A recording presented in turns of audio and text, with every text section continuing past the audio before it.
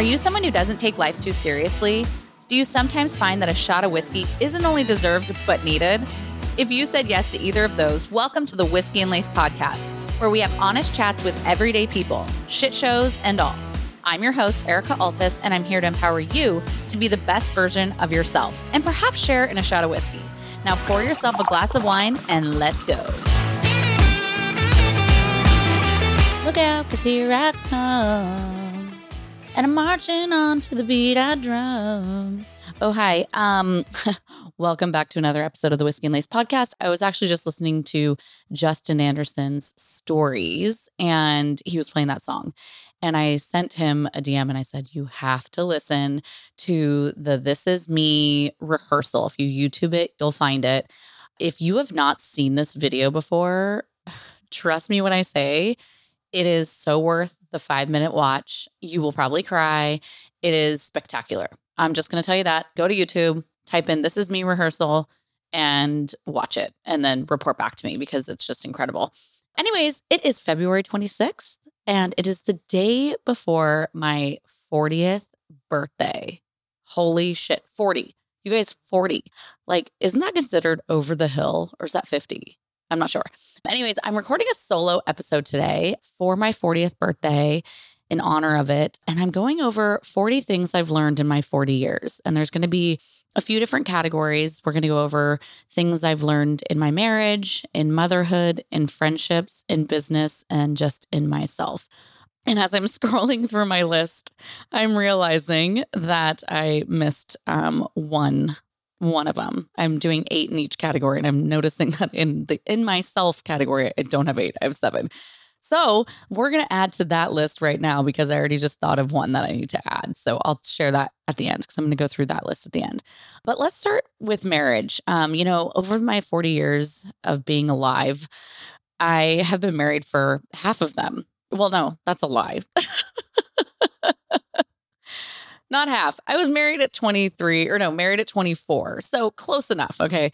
But almost half my life has been spent married to Mark. I met Mark when I was 18. So I've been with Mark for the most part for half my life. And there is so much that I have learned in marriage. But here are the 8 things I have learned. The first one is never stop dating / make each other a priority. So I've shared this story before on my Instagram, but when I was getting married and right before I was walking down the aisle, I asked my dad, who at the time, I don't know how long they'd been married, maybe, 25, 30 years. I asked him, I said, what's the secret? Like, what's the secret to your marriage? And he said, never stop dating. And that really stuck with me. I feel like that's such great advice. So I wanted to start with that because it is so important. He said, whether life gets busy, no matter how many kids you have, you need to make your marriage a priority because your kids will eventually leave the nest. And then you're left with the two of you. So if you've only focused all your years of marriage on your children and the busy lives that creates, once that's gone, you may have, a harder time connecting. So keep the connection going. And Mark and I have definitely done that. We go on date nights and we do other things that are actually part of this list. So number 2 is send flirty texts. And if down with it, send some nudies. You got to keep the romance alive, you guys. For women especially, or at least for me, emotionally, I need to be fulfilled and flirted with in order to really want to have sex. So Mark knows this. And especially when obviously we're away from one another, I just remind him constantly how much I love him and send him little nudies from time to time. But it keeps the spice alive. I'm one that would rather send the nudies than receive them just because, I don't know, I just find penises really funny. And I just don't find it I don't get aroused a lot of that. But it's not because I don't love him or don't think he's attractive. It's just I always laugh because they're funny looking to me. Oh my God, I did not expect to talk about this. But I just think, even flirtiness when you're around one another, when I'm cooking in the kitchen and Mark will come up behind me and just give me a hug and a kiss on the neck. That's just just that little reminder that there's that love there. And it really, to me, adds up throughout, the day and fills my cup and leads to what I think a better sex life. Number 3 on my list is play pranks on one another. You have to laugh. So you guys that have followed me for a while see that Mark and I, we play pranks on each other. We laugh together. We joke about one another all the time. And we just don't take life too seriously. And I think that that goes well with flirting. I just think it's all a part of it. So that's another advice.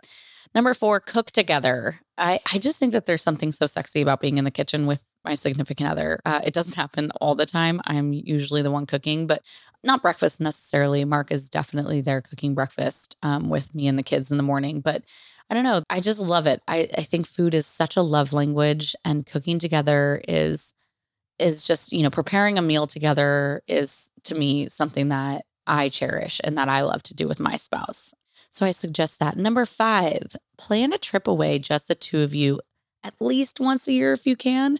I know that, it's not always financially feasible for people to do this. So even just little staycations if you can, but get away, like get a babysitter, get a family member to watch your kids, even if it's just for a night. I'm telling you, the reconnection that has in a marriage is huge. We try to do this, Mark and I are pretty good about this. We try to do this at least once or twice a year, if not more. We start to crave it. Like we'll start noticing like in our marriage that there's like valleys that happen and we need to reconnect. And we almost tell each other, like, we need to get away. Like we're like kind of bickering a lot. He's irritating the shit out of me. And that's usually a sign, which sounds counterproductive, but it's really not. It's usually a sign that we need some time just to like reconnect, turn our phones off, and get away. And if that is not in your cards, even just turning off your phones and connecting in your home after your kids go to bed, playing a game together, talking to each other about things that are going on in your life, I think that's another way of connecting. But if you are finding yourself like in a very, very rough spot, and this is number 6 on my list, it's okay if you need to go to therapy. Mark and I, there was just one point in our marriage when I was not in a good place in my career. I was overwhelmed being a new mom. I was going through the transition with my old business partner, and there was just a lot going on. It was what I've already said before, the hardest year of my life. And my marriage was suffering, and I decided that, you know what, I need some outside help. And so I went to therapy on my own, and then she suggested that we bring Mark in as well, because there were some things we weren't agreeing on when it came to my career, but it was really weighing heavy on me, and I needed him to hear me, and we needed that outside source to kind of be a mediator with how we could navigate this decision of me wanting to leave my job. And that was so helpful. There's no shame in it. And I just highly suggest that if that's something that will help keep you together, and help the communication just go more smoothly, try it. Honestly, try it, because sometimes that outside perspective is just what you need. Because sometimes you can't communicate it in the right ways, or, like Mark needed to hear from her all these points, that she had to make in order for him to see that the best thing I need for myself and for our marriage and for being a mom is leaving my job. So that's, therapy. And then number 7 on my list is find something you're both interested in and enjoy it together, whether that's golf or sports or comedy or concerts or Broadway. Like find that commonality and that hobby that brings you both joy. And granted, okay, like Mark loves golf. I don't like love golf, but I love golfing with Mark. It's funny. It's something he loves to do. And so I don't do it often, but I do from time to time go, all right, let's go golfing, And we also love to go to concerts together. That's like a huge thing for us. We've always enjoyed going to concerts together. So we try to get at least 1 or 2 concerts on the books a year, because just there's, again, something through music that just brings us together, and dancing and just being in that environment with other people and friends. Typically, it's just so much fun. Again, it comes back to just having fun together and not taking life too seriously. And the last thing on my list for my in marriage category, what I've learned is you need to be willing to apologize and truthfully apologize, and letting go and forgiving. Resentment, I think, will like kill a marriage. And this also comes back to, maybe there's 9 things I've learned in marriage, is that marriage is built on the foundation of trust. And if you don't have that, it's going to be a rocky, rocky road. I'm, never snooping into Mark's phone or his social media. I have the utmost trust for him. And I always tell myself, if something is going on, then it will surface. I truly believe that stuff like that will always surface. But if you seek for it, if you're looking for that, that maybe he's emailing somebody or DMing with somebody, chances are you're going to find something that's nothing and make it into something it's not. So that's not really I go back to like the apologizing point. Erika, stay in your lane.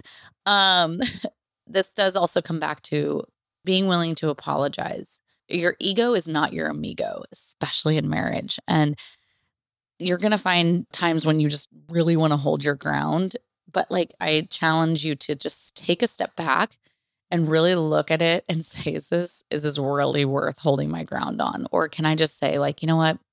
I have a part in how this situation ended up like going to a negative place. And I'm going to own that for the sake of the marriage and let my guard down and apologize. I swear, you guys, it helps so much just to be like, you know what?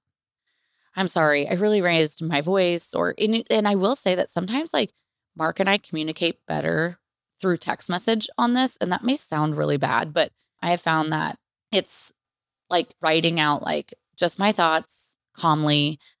It can go a longer way. It's not always like, definitely we have a lot of verbal conversations too, but sometimes people find that communicating and apologizing through a text message, it just kind of is like, this is what I need to say. I said it. I'm sorry. Can we move on? And for us, that seems to sometimes work. So anyways, those are my like 8, 9, maybe 10 lessons that there's probably so many more actually in marriage that I've learned over the past 15 and a half years of being married. So I just wanted to share those. So next, let's move on to motherhood. I have 8 lessons that I've learned. I've been a mom now for 9.5 years. And holy shit, have I learned a lot, not just about being a mom, but about myself. But the first thing is, number 1 is let go. This is your child's journey. You are only here to guide them. I truly believe that we get wrapped up in like, however our children act is a representation of who we are as parents. And it's not like, it's really, some of that is true. Yes. Because like, if you're raising somebody and they're constantly, bad behavior, like, I don't know, I guess I don't know where I'm going with this, but basically it's not always a representation of your parenting. This is your child's journey, like it's not all about you. They come into this world their own person and they're gonna have flaws. They're gonna be learning too. And I just always tell myself like, God, like Austin's gonna have to figure this out. Like he's gonna have a hard time in life if he doesn't start recognizing this, but I'm going to point it out. I'm going to guide him. And same goes with Charlotte, like the sass and the different things. And it's like, this is who she is deep down. And I'm here to guide her to suggest, like, hey, this is the path I would take, or this is how I would do things. And it's ultimately up to them. They're their own people. So try to let go as much as possible. And obviously that's within reason. There's times when I have to be like, no, you can't do this. But other times when I'm like, gosh, this is just who they are. And they're going to have to figure it out. And hopefully with maturity and things like that in age, they're going to be able to. Number 2 on my list is say you're sorry. This goes right back to what I said in marriage. There are times when I raise my voice, when I have moments with my children that I'm not proud of. And I go back and I will apologize. I'll say, mommy really lost her temper and I am so sorry. And I never use the word but after that sentence. I say, I'm so sorry. Will you forgive me? Because honestly, when you do that, it's teaching them how to apologize. And if you don't ever do that, they're not going to know how to do it later on in life with their spouse and with their friends and with their coworkers and with their bosses. You've got to teach that. And the way to teach it is by doing it yourself. So I always find that not only when I apologize, like it makes me feel better, but 10 out of 10 times your children forgive you. Like they're innately forgiving. They're little people that don't want conflict, and they want to forgive you because they love you. So allow them the opportunity to forgive you, because again, that also not only teaches them how to apologize, but it teaches them how to forgive. So I think that that's a huge one. Number 3 is a hug can make all the difference in the world, especially during a temper tantrum. So I know when your kid's throwing a fit or just so emotionally overwhelmed, they don't know how to deal with themselves. The hardest thing that you probably want to do is give them a hug, right? Mark has had to learn this, especially with Charlotte. There was a time when I was away and he was texting me. He's like, she's impossible. Like, she's driving me crazy. They were like in the car after school. And I said, try giving her a hug. And it's not what you want to do in the moment because you're so frustrated. But especially for somebody who's emotional, like I grew up a very emotional child. And I'm not saying that like my parents lacked hugging me, but they had a lot of kids, and I'm sure that there were times when I was so overly emotional that I probably just could have used a hug. And it's such a good reset. I've noticed that with like Charlotte when she's in it, I'll look at her. I'm like, do you just need a hug? And she'll look at me with those eyes and like nod her head yes. And it's like, okay, like let's hug it out. Let's reset and let's start over. And I'm telling you, it can make all the difference in the world. Number 4, you don't need to make everything magical. Just simply cooking with them, coloring with them, or reading to them can go such a long ways. I am not the parent that loves to like use my imagination.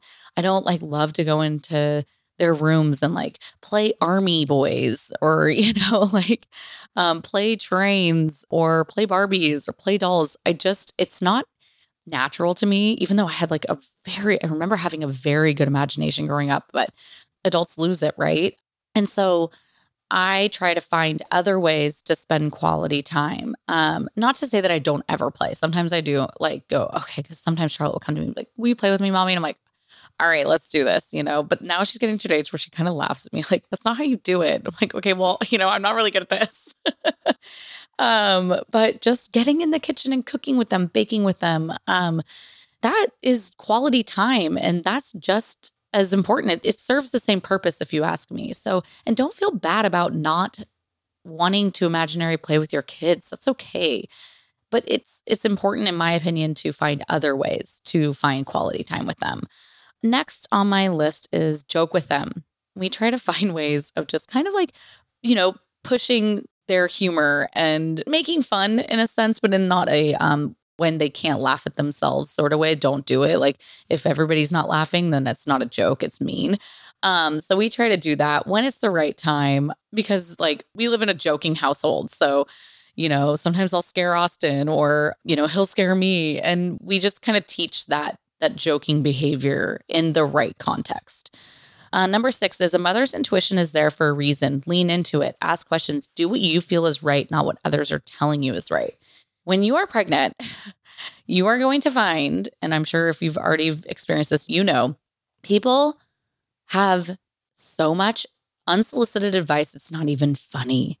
And you have to learn to take that in. But ultimately, and you'll know this right when you find out you're pregnant, you are going to question everything. You are going to, feel like, how am I going to know what's right and what's wrong?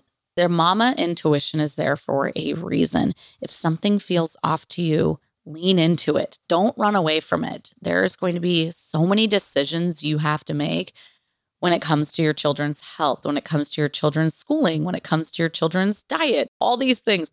What feels right to you? And if something feels off, like really, really, really lean into that and start asking questions. Do your own research on things. And authority doesn't always mean that they're correct. And I've always leaned into what does my mama intuition tell me? And it's really never steered me wrong. If something feels off, it probably is. So don't ignore it. Number 7, if you have multiple children, make it a point to spend one-on-one time with each of them every so often. I will be the first to admit I do not do this enough. I could venture to spend probably more one-on-one time with Austin. It's just so natural for Mark to take him fishing or take him to go to the batting cages. Whereas like, especially as they get older, that becomes harder and harder to do when their interests are much more driven towards their gender. But I do know that Austin and I have like a love for Thai food. And so I'll try to take him to Thai food every once in a while, just the two of us, to reconnect that way. And with Charlotte, like go to the pottery studio or take her to go get her nails done. Just that one-on-one time is so important. Even doing it as together as a spouse, taking one child and going and doing something. I just think that They deserve that one-on-one time. So trying to make that happen is important. And I will be the first to admit again that I need to be better at this. So I'll try to do that going forward. And the last but not least, you will go to bed often feeling like you failed as a mom. I promise this worry alone proves you are a good mom and you're not failing. You guys, I have gone to bed so many times going, fuck, like I was not on my A game as a mom today. In fact, like I found myself, raising my tone of voice way more than normal, or, losing my temper, or just being short and ignoring them. I'm on my phone too much. There's so many things that you alive, but we're all human, right? And the worry alone is just, like I said before, proof that you're doing such a good job. You are not failing at all. If your kids are going to bed feeling loved, then you didn't fail that day. So just keep that in mind. So that's the last thing on my list when it comes to motherhood. So just know you're doing a really good fucking job, even though sometimes you may not feel like you are. Hey Whiskeys, speaking of my birthday, there's no better way to start a celebration than with an espresso martini. One of my favorites is the espresso martini at Osceolo's Bar and Grill. Featured on draft, Osceolo's even uses a local favorite, Land and Water coffee. To celebrate with me, Osceola is giving all whiskeys $5 off the espresso martini from now until March 27th, 2024, when you mention the Whiskey and Lace podcast. You guys, with this discount, the espresso martini comes to around like $8. That's like the price of a venti latte at Starbucks. So basically, the alcohol is free. Don't worry, I got your back. #girl math. Cheers to health, wealth, and happiness, bitches. So let's move on to friendships. I've learned a lot in friendship over the last, like my whole life, but specifically in the last 10 years. And one of the things that I've learned, I have a really solid group. I have different groups of friends kind of all over the board.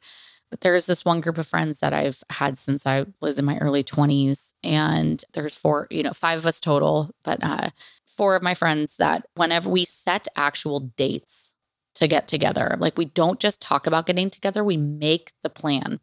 I do this with a lot of my friends, not just this group of 5 people, but like with this group of 5 people, we live all over the place. So it's important for us that when we get together, we try really hard to schedule the next time we're getting together. Like just set the date. The details will follow, but just set the date. So it's on your calendar because things get busy and you follow through. The same goes with just, happy hours or dinner dates or going and getting a pedicure, going to the spa. I have a friend, Stephanie, who's really good at being like, okay, let's set a date, and it's so important because otherwise it just doesn't happen. Life gets too busy. So that's number 1, set a date. But number 2 goes right hand in hand with that. Don't have expectations.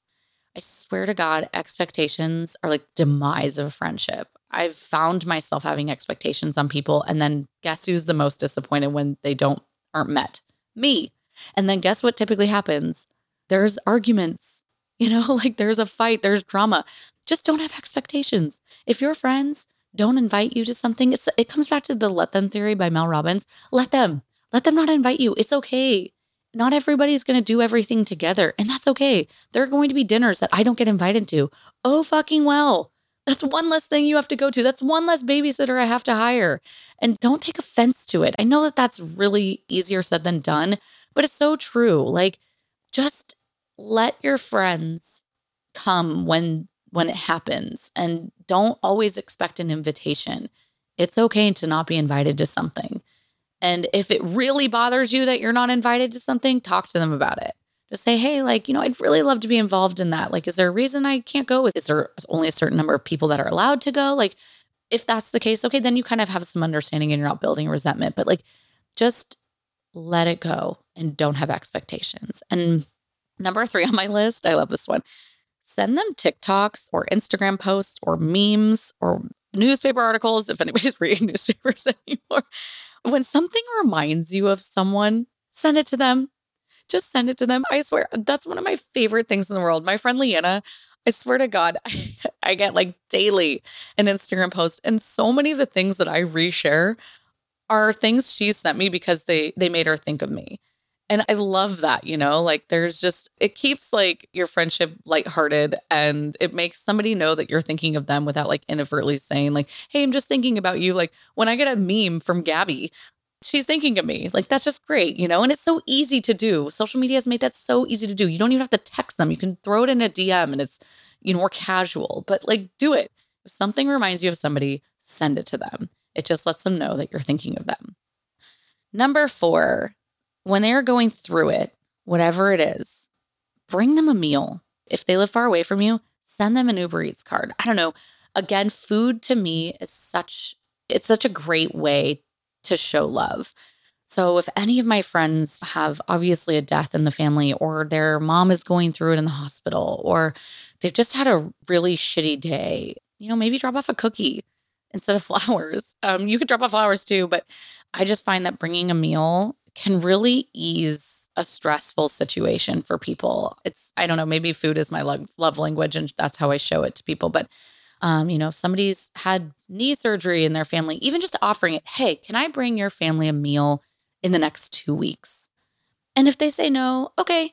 But goddamn, if somebody wants to offer my ass a meal for my family, I'm not going to say no. So if anybody wants to send a meal my way, feel free. But it's such a great way of showing that you're there and that you love them. Number 5, this one can make me emotional, but sometimes a friendship isn't worth holding on to, even though it's hard, even though you want to hold on to it. Sometimes it's just not meant to be. And you guys can go back to like a podcast in January. I think it was like aired on like January 1st, maybe. I don't know what number it was. Maybe it was podcast number 10. I talk all about this. Friendship breakups fucking suck. They're absolutely terrible. And it's gut-wrenching at times. But now that I look back, and I only have one friendship that I can speak to about this. But now that I look back, I'm like really glad that it ended the way that it did and that we are where we're at. And so as hard as it was in the moment to live through that experience, just know that in time, you'll see that it was meant to be and that door closed for a reason. And that person is no longer in your life for a reason. But when you're in it, you're really in it. And you sometimes just want to pull against what the universe wants for you, which is that the universe does not want this friendship to be intact. And there's reasons for that. So in that moment, I know that can be very hard to see. Trust me, it took me like a decade to see it. But over time, you'll get it. So just try and trust that. Number 6, blast music when together and just dance. Okay, dance parties are like my favorite fucking thing ever. And Mark better listen to this podcast because it's February 26th and all I want to do for my birthday, whether it be tomorrow on my birthday or this next weekend, I want to have a dance party in my kitchen. I just want to blast music and have a dance party. It literally fills my soul to dance with my friends and sing and just like be carefree. I don't know. If you haven't done it before, trust me, it's soul filling. So that's number 6. Number 7. When you have a problem, go straight to that person and have a verbal conversation. You guys, the amount of conflict you can avoid and the amount of drama you can avoid just by picking up the phone and being like, let's talk. It's insane. But yet we avoid it or we go to other people with, and sometimes it is good. I will say, I think it's natural for people to talk to someone else about a problem that you're having with another person in a non-gossipy way, because sometimes I have to go to a friend and be like, am I seeing this wrong? Or am I overreacting?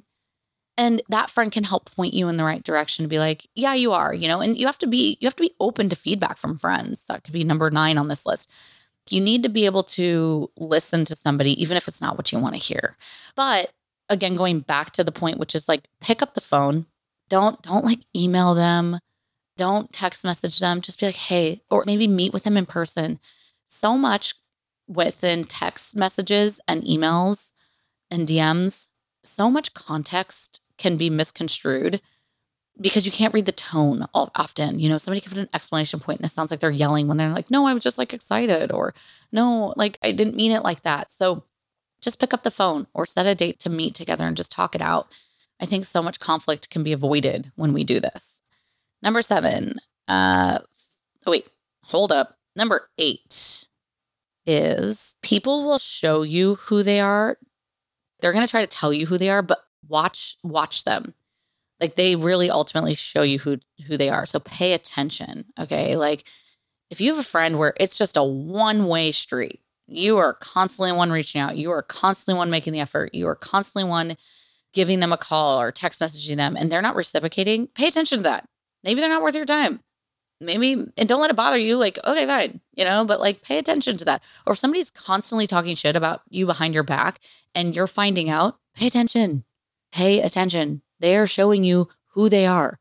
And it's okay to say, you know what? I'm going to spend a little less time with that person because they're showing me who they are. And I don't really want to be around that, because who you associate yourself around says so much about you. So don't spend your time with assholes. You know what I mean? Like, if this person's constantly an asshole, don't spend a lot of your time with them. And sometimes that's hard to avoid because you have like a group of friends, but don't try to make a ton of effort with somebody who's showing you that they don't want that friendship equally. So that is rounding out the category of friendship. And we're running into now my category, the lessons I've learned in business. Because holy shit, I've learned a lot of lessons in business. The first one is keep your eye on the prize and block out the noise. You guys, when I was starting my job as quote unquote an influencer, I fucking hate that word. At the time, I was just like, and still, I call myself a content creator rather than influencer. But when I first started this, oh my God, the amount of people who talked shit about what I was doing and were confused and saw it as self-serving and saw it as like, oh God, here she goes again. They probably saw it as attention seeking, all these things. I could have let that stop me. But instead, I just was like, this is bringing me joy. This is something I feel I could be really, really, really good at. And I just was like, fuck them. And you know what I did? I let that fuel my fire to like prove them wrong. I'm like, fuck you guys, watch me. And now they don't talk so much shit. People do talk shit, but like my friends don't, my family doesn't. My mom still probably doesn't even know what I do. My mom never talks shit. She's just always been confused about like, what does she do? And she gets it a little bit, but there's other parts where she's still confused and it's endearing. But strangers will constantly talk shit about you, especially when they're insecure about what they're doing themselves. And so don't let that noise stop you. Let it fuel you. Okay. Number 2, hire a good accountant and an attorney always. You guys, seriously, when you have a business, especially like your own business, having an accountant, a good one, and having an attorney will inevitably save you so much money. Those two things are so expensive to have, but they're so important. Just trust me, you'll want a good attorney and you want a good accountant because they'll save you a shit ton of money in the end. So that one's pretty self-explanatory. Number 3, don't mix business with friendships and family if you can help it. Okay. So this doesn't work for everybody, right? Especially with family. Like I have a friend who is in a family business and it runs great. It doesn't probably come without issues, but they do such a good job at it. I just learned early on that mixing my business or business with friendship clearly did not work out for me. And I guess my biggest advice, if you want to go down that route, oh my goodness. If you do choose to go down that route of starting a business with your friend, have the conversation about what will happen if someone wants out. Seriously. I wish that my business partner and I, my old business partner and I, would have had a conversation around, what if somebody's life changes or feelings around this business change and they no longer want to do this? Have an exit strategy. What does that look like? How can you avoid it affecting your friendship? Because when you're starting a business, you're really, really fucking excited. It's a new idea and you're coming together and you're just like, it's going to work. It's going to work. It's going to work. It's going to be the best thing ever. But sometimes it's not. So talk about that before it's not. Because trust me, I wish I had done that. And so I've learned a lesson in this that I don't think I'll ever mix business with friendships or family ever again because of how bad it ended up. But also because I'm much better just on my own. I operate, I probably better. I mean, I probably could do it again if again, I had those conversations, but I feel like been there, done that. I'm moving on from it. So just if you're going to do it, take caution and talk about all the things that could happen, that could go wrong, honestly, that could go wrong financially, emotionally, all the things, because you could avoid losing someone in your life. Oh, and this kind of goes in, this will probably be number 9 on my list. If you loan money to family or friends, loan it with the expectation of never getting it back. Just that is like a blanket rule for Mark and I. Whenever somebody's approached us and said like, hey, like I could use some money. Can you guys help me? We've always said, you usually get a contract in place. That's another thing. Get a contract in place between the two of you. But go in with the expectation that they're never going to repay you, because sometimes things happen and they won't. And you got to know, okay, well, live and learn. I'll never loan them money again, but I'm not going to let it ruin my friendship because I went in with the expectation that like they may never pay me back. So, number 4, show up to your job, be consistent. It doesn't happen without action and hard work. So many people just think that like success happens overnight. I mean, maybe they don't. Maybe that's just like a youthful way of thinking. Success does not happen overnight. It takes a shit ton of hard work. It takes action. Like sometimes it bothers me because I know people that just, it's like, oh, where are you at on this? Where are you at on this? Oh, we're still just here. And they're like sitting and it's like, well, what have you done to put, like, what steps have you taken to move forward in making the goal that you have to start the business or make the money or get this job? What action are you taking? If you're just sitting at a standstill, it's never going to fucking happen. Like, no, you're just sitting there. So why should it? Like, you have to be consistent. You have to show up in order for whatever the goal it is that you have to happen. It's not just going to happen on its own. Number 5, money doesn't always equate to happiness. I was in a job, and I've again talked about this before, but for anybody that's new here, I was in a job that was made very good money. And I was making really good money at a very young age in my 20s. And once I had Austin, and I had burnout because I was at this job for 10 years. But I was making such good money that it was keeping me in it. But it was keeping me in it for all the wrong reasons. Like anytime I got an email, like I would like cringe, like, oh God, what headache do I have to deal with now? Or what buyer do I have to deal with that like I don't like? Like what, it was not right. I was having bad dreams about like, like having to go to my next trade show. And not to say like that I don't have gratitude towards that job. I mean, good God, we wouldn't be where we're at without it. But I was only staying in it towards the end for the last 3 years because of the money. That was it. It wasn't because it brought me joy. It wasn't because I was so excited to go and like, sell bathing suits and sandals. It wasn't. It was just the money. And it affected my day-to-day life. It affected my mental health. It affected my marriage. So money doesn't always equate to happiness. And I learned that you'll be able to adjust your sails and figure it out. You just will. I didn't just quit and then sit around and watch Real Housewives of Orange County. Like I then was like, okay, like I'm going to put my emotion and my energy now into something else.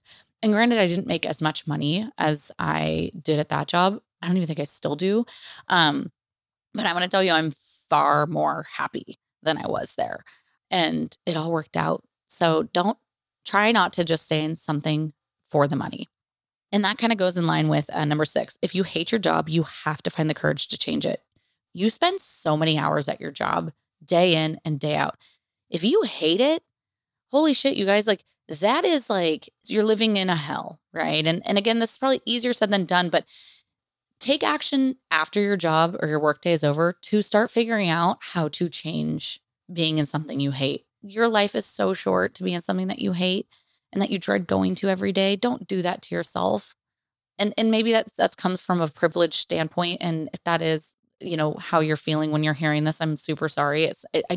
I want you to not just stick in something if you every day are like, fuck this sucks, because you're worth more than that. And I know that it takes time to adjust your life, but like you're worth that energy. I promise. Like, and try after hours to spend 30 minutes, 20 minutes, 10 minutes. Okay, what do I need to do? Write out a list. What do I need to do to shift it? What would I rather be doing? What would bring me more joy? And then start looking into those industries or those fields and finding something that maybe would suit you better and bring you joy and not make you feel like shit every day. Number 7, invest in yourself. You're worth it. For so long, like I just kind of became complacent. Like I wasn't putting money into myself. And this is probably speaking more so to people with their own businesses, but like you got to put your money in it to get money out of it. You just do. And you need a tax write-off, so you might as well. But, and this can mean 2 things. You can invest in yourself, like going back to what I said, invest in yourself by putting the time into figuring out what it is that you want and where you want to be, but also financially invest in yourself. I decided to take the leap with this podcast and say, okay, like I need to invest in equipment. I need to invest in a team that knows how to edit things because I don't want to take the time to edit things, but I want it to be a certain way. Sometimes it's worth hiring the professional to get the outcome that you want, because I have found that I need to be very creative with my time and use my time wisely. I could have sat down and listened to 10 different YouTube tutorials on how to edit everything and do this myself, but then that's a lot of time being taken away from the creative side, which is where I excel. And so I decided I need to invest in a team to get the outcome that I want because that's better use of my time. So investing in yourself can be worth it if you can figure out how to do that wisely. Number 8, your business will require you to pivot often. This is normal. If you own your own business, you're going to have to pivot. There are going to be things that just don't work out. There are going to be opportunities you take that weren't the right ones. I've taken some campaigns where I'm like, oh my God, I wish I did not take this. Or you're going to hire somebody and be like, shit, this isn't a good hire. I've got to pivot. You're just constantly pivoting. My friend Chelsea actually taught me just that word. And she's in a podcast in season 1, if you want to go back to listen to that, because she has some really good points about pivoting and her business. So yeah, so that is, the 8, 9, 10 things I've learned in my business over the last 40 years of my life. So we'll finish off with the last category, which is the things I've learned about myself, and things that I need to do for myself. Number 1 is take yourself on a date once a week. Take yourself to lunch. Take yourself to go get your nails done if you can. Even just taking yourself with a homemade lunch to a park and sitting on a bench and having time with yourself, I think is so important. I have grown up in a household with a shit ton of people, so being alone is really weird to me. But there are days when I'm like, you know what? I'm going to go take myself to the pharmacy and get myself one of my favorite sandwiches. And I'm not going to feel least bit bad about it. And so I just think that that's important. Date yourself once a week or even once a month. Do something for you. Because again, like you got to love yourself before you can love anybody else, right? And this next one goes hand in hand with that. Buy yourself the flowers. Flowers bring me joy. I love to have fresh flowers in my home, or just going out in my backyard and clipping hydrangeas. I think it's scientifically proven that flowers make people happier. So buy yourself the flowers or whatever the fuck you want. For that matter. If you really set your eye on the prize and you really want that handbag or I don't know, whatever else that you want, those pair of shoes, set aside your $5 bills. Whenever you come across a $5 bill, set them aside and save for it and buy that. Because again, you can't take it to the grave, people.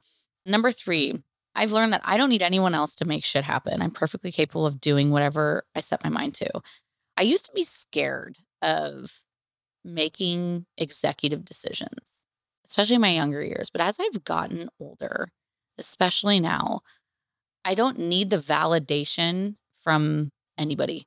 If I feel like, you know what, I'm going to go do this, I'm going to go fucking do it. Or if I feel like, you know what, this is the decision I'm going to make in my business, this is what I'm going to do, I just do it. I don't need to get everybody's opinion about it first. So I've just learned to really listen to myself and I don't need anybody else to be there to hold my hand along the way. No, I'm perfectly capable of figuring this fucking out. So let's figure it out. And that's not to say that there's not tears along the way. It's figuring out this podcast. Holy shit. There were a lot of tears because I was trying to be something I wasn't. I was trying to be the people who have been doing this and have full on teams of people with production and camera crews and everything. And I just had to swiftly realize that, nope, I got to take a step back and I got to tone this down and I got to do it in a way that I know I'm capable of. So it's okay to step back. Number 4, trust your gut will never steer you wrong. This goes back to the mommy thing, mommy intuition. We're animals just like every other animal is, deer, dogs, everything else. And they all have instincts and they listen to it. If Blue hears a sound, she's going to sit quietly and she's going to listen to it. We have those same instincts. If you're in a situation and you have hairs on the back of your neck, don't ignore that. Seriously, trust that. I've gotten weird feelings from people out in public before, and I'm just lean into that. Don't steer away from that. Or if there's a situation that just feels weird or off, chances are it fucking is. So pay attention to that. We have those instincts for a reason. And I don't think we as humans tap into it enough. And so I think that we'd avoid a lot of uncomfortable settings or scary settings or just problems in general, if we just go, I'm going to lean into this one, like that person seems a little off to me, avoid them because they probably are. Okay. Number 5, if you need a minute, take a minute. All right. When Mark and I are in an argument, or if like, even like with my kids, if like I'm having a conflict or with a friend, sometimes I just close my eyes and I go, take a minute. That 60 seconds could make or break and like a whole situation. And Mark is learning more and more to give me the minute. There are times I'm like, I just need a minute, and I need to walk away. Like, just give me a minute.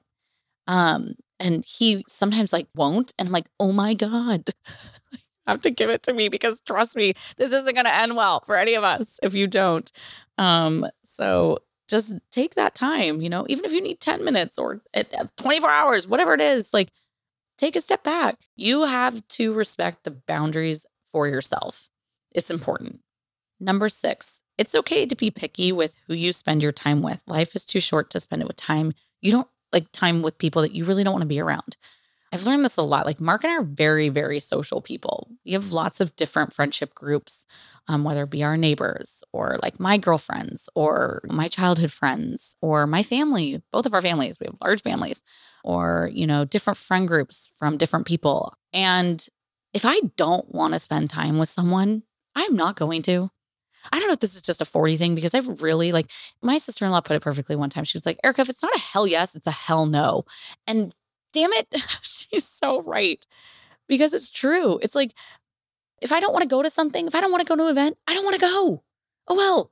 And if they're mad at me for it, fuck them. Like sometimes you're obligated, like, like if it's like someone's funeral and you're like, I really should go to that, go, but if you don't want to go to a dinner, or if you don't want to go camping, or if you don't want to go on a trip, or whatever it may be, don't. And if you don't want to hang out with a certain person because you just don't enjoy their company, don't. You're not doing them any favors by faking it, by being around them and just being like, oh, great. Like they feel that energy. They feel that you don't like them. Again, we go back to being humans. Like we can feed off one another's energy. Like I can tell when I'm too much for somebody. And I'm like, okay, okay, I'm not that person's cup of tea. But also then I don't want to be around that person. If they don't like me and they don't enjoy my company, then I don't want to be around them either, but it's okay to be picky with the time you spend with people. I don't know, like call me selfish, call me whatever, but I am learning far and far more that, now that I'm in my 40s or like entering my 40s, I don't care. I don't care to be with people who don't bring me joy and who I don't want to be around. I'm learning that you don't give a fuck when you're in your 40s. So number 7, you won't always get an apology you think you deserve, and that is okay. In life, like you can't control what actions someone else takes. And sometimes you really feel like you're owed an apology and you're not going to get it. And you're just going to have to learn to live with it. And the more and more that you try to fight for that apology that person doesn't want to give, it's going to drive you crazy. So just learn to let go. I cannot recommend listening to the Let Them Theory podcast by Mel Robbins enough. Just listen to that. It has changed my life. I've only come into that podcast in the last year, and it literally has really helped me shift my energy around letting people do what they need to do. And knowing that you're not always going to get something that you think you're owed from somebody, and that's okay. And last but not least, I started off this podcast saying, oh gosh, I did not have an 8th thing in what I've learned about myself. And so here it is. You need to give yourself grace. You cannot be everything to everyone. You are going to fuck up. You are going to hurt people. You are going to hurt yourself. In a sense that like you're going to make decisions and be like, damn it, that's not really what I wanted. It's okay. You need to give yourself grace. You aren't going to be perfect. You aren't going to be everything to everyone. And that is okay. So that rounds out 40 to 50 things that I've learned in the last 40 years of my life. And I do hear that your 40s are fucking amazing. And I'm not going into this decade feeling bad. Like, oh God, I'm 40. I'm not. I'm really not. My 30s were so amazing. I had children I built a home. I started a podcast. And so I can really look back and just say, I did a lot and I had so much fun and I had a great decade in my 30s. But I'm so excited for what 40 is going to bring. I literally cannot wait. I feel like this is my decade. I feel like I know who I am. I feel that I know, when to say no. And I feel that I am confident in the decision-making process more so than I ever was before. And I'm confident that I don't care what people think. And I am going to have the hard conversations, and I'm going to try my best for you guys to show up in a way that's a little bit more vulnerable. And if people don't like it, oh fucking well. But yeah, cheers to turning 40 and the 40 to 50 things I've sort of learned in my 40 years. And I'm excited for this new decade, and I can't wait to take you guys along. So thanks so much for listening to this solo episode of this podcast. I hope you take something away from this. And if you have anything more to add, things that you've learned in your life, I would love to hear them. So please send me a DM or leave a comment in my comment section on my Instagram page, or leave a comment here. That means more than you guys know. But in general, thank you so much for being here. I fucking love you guys. Cheers. All right, friends, that's all for today's episode of the Whiskey and Lace podcast. If you liked what you heard, please share the love and leave a review. And remember to join the Whiskey and Lace community by following me on TikTok and Instagram at Whiskey and Lace. And send me a DM to say hi and mention this episode. I'd love to meet you. See you next week.